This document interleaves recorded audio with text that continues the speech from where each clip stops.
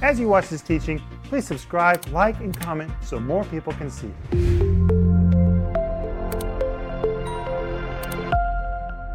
Welcome to Home Group. I'm sitting here with two of my favorite people in the world, and I'm so glad that you have joined us.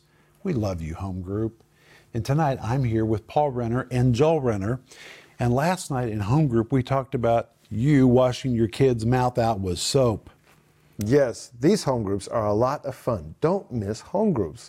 When we get into things in home groups, we just don't know what's going to happen. You know, sometimes we really reveal some personal things, and we're not recommending that you wash your kid's mouth out with soap. But whenever our kids were young, we didn't allow the word hate in our home. Mm-hmm. Yeah, we were always told that's a strong word. Use a different word. That word was not allowed. And we were said to say, greatly dislike. Greatly dislike. I don't appreciate that, but the word hate was forbidden in our house about anything. We didn't hate anything. And so if the boys were having a bad day and Philip said, I hate you. Okay, that's a strong word. So, particularly when we were living in Jelgava on the second floor of that house in Latvia, I'd march the boys into the bathroom and I'd say, I love you so much. We got to take care of that. You've got dirt in your mouth. We got to get it out. I'd give them a bar of soap. I'd say, wash your mouth out. Well, you know, there is nothing more unpleasant than soap in the mouth. Especially the old Soviet soap. Oh, it was awful. Kids would spit and spit. I'm never going to say the word hate again in my life. But, you know, bad words are bad words. Yes. And sometimes you have to do some dramatic things to teach people how bad their words are. Well, it's important to understand that there are consequences in life, and when you give room to strife, there will be consequences. And they're going to affect your relationships, and they're possibly even going to affect your future. So when Mom and Dad taught us to control our words because some words have a stronger effect or there will be more consequences than for other words, that was an act of love. It was an act of love. And if you can stop strife, you can stop a lot of problems. Mm-hmm. And this week in the regular TV program, I'm doing a whole series called Overcoming Strife. It is quite amazing. And at the beginning of every one of the programs, I'm standing on Palace Square in St. Petersburg. Isn't St. Petersburg amazing? Mm-hmm. And that is where the Bolshevik Revolution took place when they stormed the Winter Palace. Guess how the Bolshevik Revolution started in 1917? It resulted in more than 20 million deaths. 20 million. It started with Alexander Ulyanov. Does anybody know who that is? Think about it. Ulyanov. It's Lenin's brother. I have a painting of it. Lenin's brother was executed because he was a terrorist. Lenin bore a grudge. That grudge grew into the revolution. That resulted in 20 million people's lives being lost and 70 years of atheistic socialist communism. It all started with a grudge. Isn't that amazing? Mm-hmm. So that's why we have a no strife policy in our home and a no strife policy in our ministry. The Bible says that when brethren dwell together in unity, that's where God bestows his blessing. In the same way, where there is strife, the Spirit of God will not manifest. Mm-hmm. The blessing does not come where there's strife. And so last night we shared the story about how Denise and I came up with a no strife policy in our family. It changed our life. Mm-hmm. And we just are not strifeful people, and there's no one on our team that is strifeful. Mm-hmm.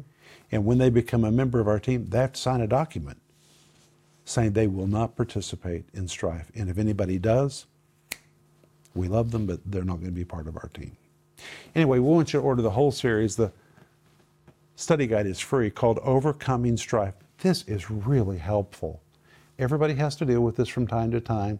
What do you do when somebody's having a meltdown? When you have raw emotions, how do you walk away from it so you don't give place to the devil? And it comes with a study guide. And if you've already been hurt by strife, there's a book called You Can Get Over It. And you can. The subtitle is How to Confront, Forgive, and Move On. Everybody wants to move on, mm-hmm. but people don't want to confront, and people don't want to forgive. Mm-hmm. But Jesus commanded us to do all three. Confront, forgive, and move on. You know what the word forgive means? The Greek word aphiasis? Let it go. Let it go. That is literal translation. Just release it, just let it go. When you forgive somebody, you just let it go. Because otherwise, you're holding it against them. And it doesn't just put them in bondage, it puts you in bondage. But when you let it go, you're forgiving them. And everybody's free. You have no argument against them anymore. But sometimes you have to let it go many times. And you know what? Jesus said that. He said you have to forgive and forgive and forgive and forgive and But forgive. I want to say that you don't have to tell that person every time that you just let it go, that they did something wrong against you. You know, you can let go silently. And I think that's really important. Joel, thank you for saying that. Amen. Well, today we're going to go back to Ephesians chapter 4. You guys ready? Yes. Verse 26, be angry and sin not, let not the sun go down upon your wrath. That's what we saw last night. The New Living Translation says, and don't sin by letting anger control you. Wait a minute. That verse says, if anger controls you, you're in sin. You may cut yourself some slack that you shouldn't be cutting yourself. The Bible identifies it as sin when your anger controls you. Let not the sun go down upon your wrath. Then in verse 27, neither give place to the devil. And the word give is the Greek word didomi. It means to permit. People permit room for the devil. They permit it. Mm-hmm. And just like you can permit it, you can choose not to permit it. And the word place is the Greek word topos, which describes a real geographical location like a door that you walk through or a window that you come through, some kind of an entry point. We give the devil places, entry points through which he enters into our life and into our relationships. And what are some of those entry points? Well, the Bible tells us. Look at the next verse, Ephesians 4, verse 29. And let no corrupt communication proceed out of your mouth. Now he's describing entry points for the enemy. But that which is good to the use of edifying, that it may minister grace unto the hearers. Well, what does that mean, corrupt communication? When I was a kid growing up and I read that verse, I thought it meant people who used four-letter words. Doesn't mean that at all. That's just cursing, bad language. This word corrupt is the word sapros. The word sapros describes anything that is putrid or rotting. Like gossip. It depicts something disgusting to taste or repulsive to smell. It describes anything that is rank, foul, putrid, rotten, corrupt, or worthless, something nasty. It's talking about nasty communication. The word communication, the Greek word logos, it's talking about words. Nasty, rotten, putrid words. It leaves a bad taste in your mouth and leaves a stink in the room. I once forgot a cabbage in the trash can. That can be disgusting. And I think we went on a trip, and then I came home, and there was this awful smell in the whole house. You could smell it everywhere. Until finally I figured out, I've got this cabbage in the trash can that has now been rotting. And even after I took it out, the smell was still there. It took a little while for things to get better. Well, rotten communication is... Oh, it's terrible. It's putrid. And you can smell it. When you're around somebody, for example, that gossips, they talk about others, they have nothing good to say about anybody, or maybe they're just really upset with one person and everything they say about that person cannot possibly be true. It's just over the top putrid. It's disgusting. The Bible says instead we need to speak that which is good. Mm-hmm. So you need to listen to yourself and say, am I speaking good things or am I speaking putrid things? And the word good means anything good, beneficial, or profitable. It describes even that which is brave or noble. So you have to ask, can my words be described as noble? That's a very good question. If they're not noble, probably you shouldn't be speaking them. It says rather we need to speak words that are edifying. And the word edifying is an architectural term that means to enlarge, to improve, or to leave in an improved condition. Mm-hmm. And so through the years, this is really like a self-taught lesson taken from this scripture. I've learned to ask myself, okay, when this conversation is finished, what kind of state am I leaving my listeners in? Yeah. Am I leaving them in better shape? Or are they going to leave me saying, I am so sorry I was a part of that conversation? I've had a few conversations where I've before the conversation started, I said, I do not want to apologize after this meeting's over. Oh, that's a good way to go into a conversation. So how do I need to conduct myself so I don't have to apologize later. Now I can just hear somebody say, well, that just means you can't be honest all the time. Well, you That's know not what? true. You don't have to be honest about everything. You don't need to say everything you think. You can learn to deal with things constructively. Rather than say, I can't stand that person, they do everything. You need to say, you know what? That is a child of God who is growing and needs to probably do better in a few areas. Find something good to say.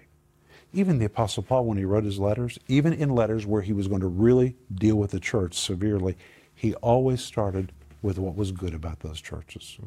We need to learn from that. And the next verse says, and grieve not the Holy Spirit of God, whereby you're sealed unto the day of redemption. The word grieve, the Greek word lupe, denotes pain or grief, shock, hurt, a wound. It wounds the Holy Spirit in us when we run our mouth and speak putrid words, and it opens a door for the devil. That's what the Bible says. And verse 31 says, let all bitterness and wrath and anger and clamor and evil speaking be put away from you with all malice. Well, those are a mouthful of King James words. So let's go to the original and find out first what is bitterness. Okay, guys. The word bitterness, it's the Greek word pikria. It is an inner bitterness or attitude toward someone or toward a group or toward a situation. An inner poison. That's what the word pikria means. An inner poison that causes one to eventually become unkind, sour, sharp, sarcastic, scornful, sinful, mocking, contemptuous, and wounding. That's not God's standard for you. And the Bible says, put it away. Then it says wrath. The word wrath here is different than the word we saw last night. This is the word thumos. The word thumos portrays a person who suddenly flares up and loses control of some unresolved, deep-seated anger. It is an outburst. It's not acceptable. It is not acceptable.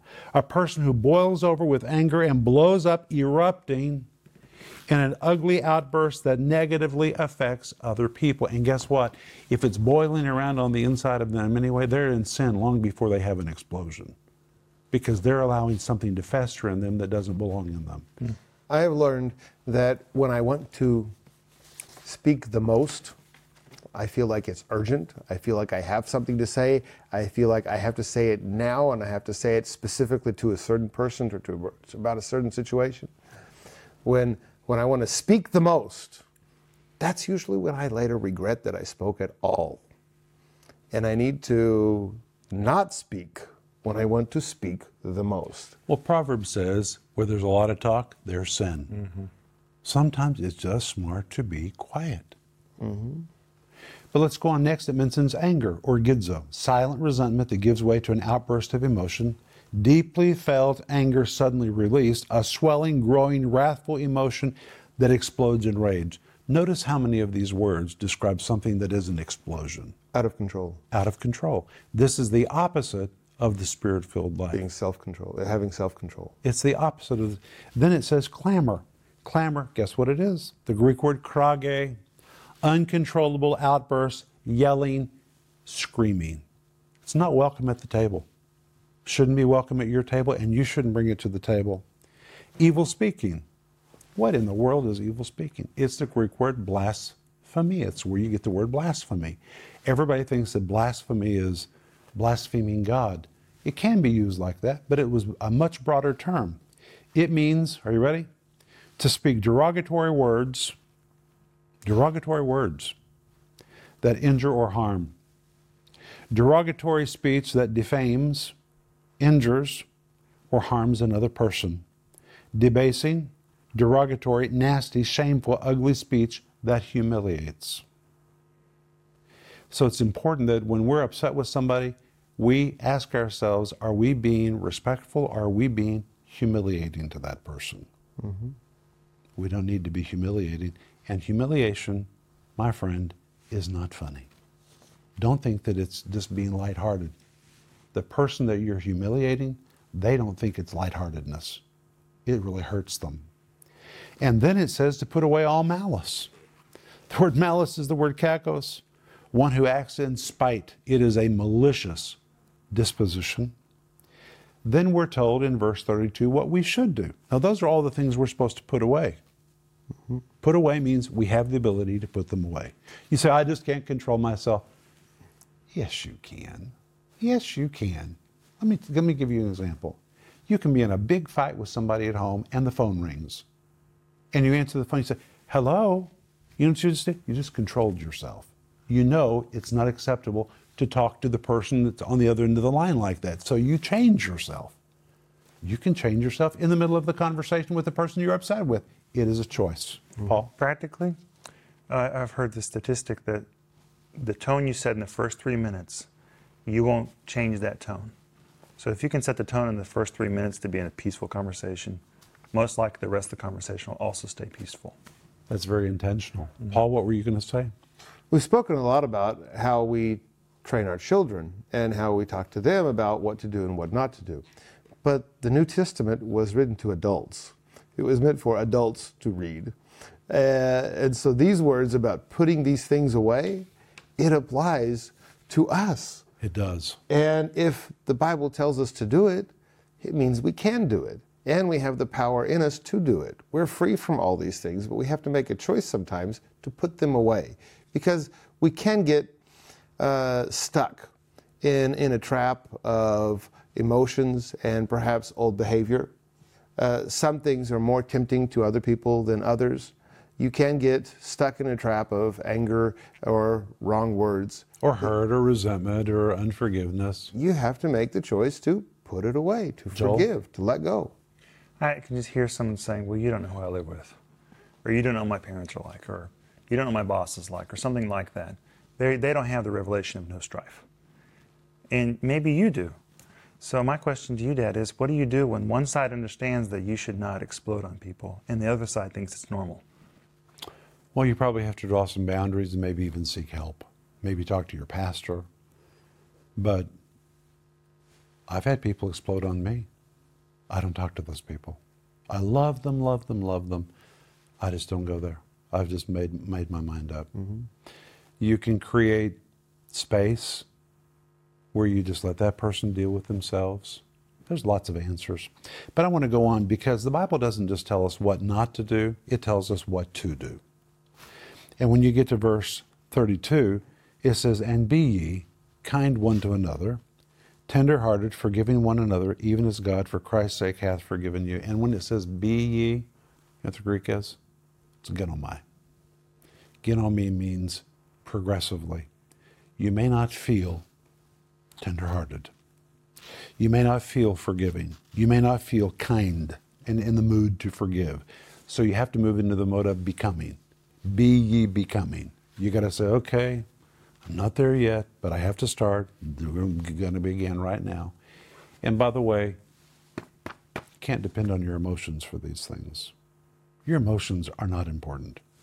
Your decision is important. Mm-hmm. You say, my emotions are very hurt. They'll pass if you decide to let them pass.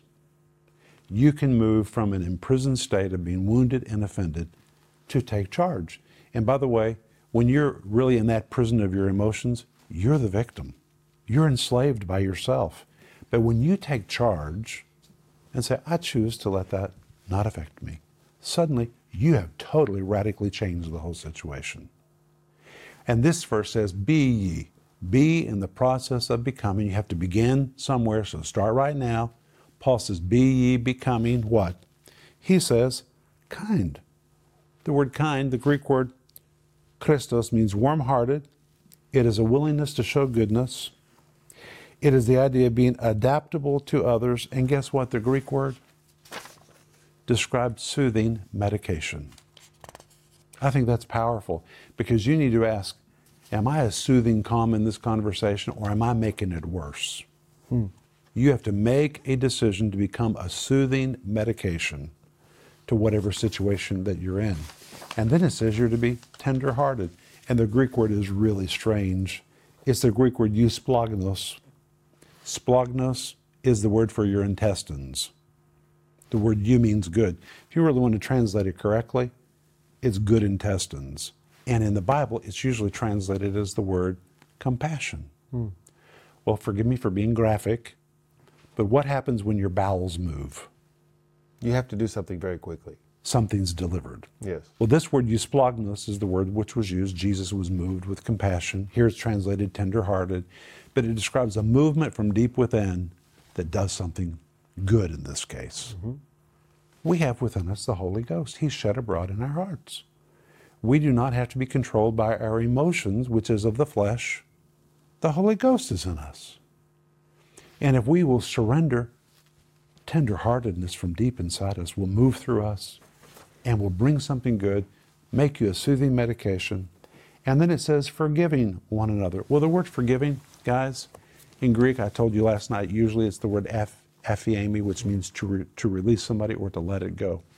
This is such a bad translation, forgiving one another. Guess what the Greek word is? Charis. What's the Grace. word charis? It's the word grace.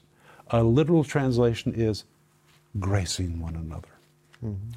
Well, when I think of God gracing me, I think of God being nice to me, Undeserved. undeserved. And just like God has graced you, sometimes you just need to look at somebody who's in a mess and say, bless their hearts. I'm just going to let it go. We're just going to grace this. And most of the time, you can just grace things. Most things don't need a hot conversation. Most issues that people blow up about, they're not really that important anyway, and they're just momentary. That's why you can't remember what you argued about. You can't even remember later. You definitely remember that you argued, Yeah. but you can't always remember what the argument started with. Well, the rest of the verse says, forgiving one another, even as God for Christ's sake hath forgiven you. You know what the Greek says? Gracing one another, even as God for Christ's sake hath graced you. It's the word grace again. God has graced us. He graces me all the time. God puts up with stuff. God loves us. He's got mercy on us. Think how much mercy He has. And you know, when I'm tempted to be a little self-righteous with somebody, I hear the Holy Spirit speak to me. I really hear it saying, what if I dealt with you the way you're dealing with them? What if I was as tough on you as you're being on them? Think how many things I've graced, I've overlooked, I have forgiven, and you are holding them to such a strict measure. I don't hold you to that measure. Wait a minute. What if I do that to you? Well, that just makes me want to shut my mouth and just say, I'm going to grace this situation. And remember, sowing and reaping always works. What you give is what's going to come back to you. If you give anger, you're going to get it. If you give an outburst, you're going to get it. If you grace somebody, you're going to get it. What do you want? You want to be graced? Then you need to grace. Another thing that David talked about this in the Psalms, that he doesn't have to seek out his own redemption. God will provide the redemption. So you don't always have to fight for yourself. If you just give it time, God will take care of the situation. He will. Amen. Paul? Amen. Well, it means that we don't just avoid situations. In situations where we could potentially respond in an aggressive way, we can actually be kind and grow in kindness. In a situation where we could potentially experience wrath and say some things that we regret, we could actually be gracing the situation. These are the choices that we have to make. And so we don't just avoid these situations. In a situation that could be potentially bad, we make the right decision and become a constructive or a healing force. And gracing people doesn't mean that you ignore what's going on. You have to deal with what's going on. But you can just mix some grace in there. Amen? It's like what you were talking about, Paul. There are consequences in life, like we were talking about yesterday. But, you can do it strife-free. And I want to also say that usually if a person's born again and they get really ugly, they're embarrassed after it. And if you grace them, you kind of make it easier for them to come back to the table without feeling shameful. Don't lose the opportunity to continue to influence or continue the relationship, especially if it's someone that's dear to you. That's right. Well, hey, I think this has been good, but we're going to come back tomorrow. We're going to pick up right here. I think this is really helpful, and I want to thank you, Mr. Renner, for joining me and Joel Renner on Home Group. And thank you, Mr. Renner. Oh, you're very welcome, Right. Mr. Renner. Mr. Renner, Mr. Renner, Mr. Renner. And thank you, Home Group, for being with us. We'll see you tomorrow. Bye-bye. If you enjoyed this teaching, please subscribe, like, and comment so more people can see it.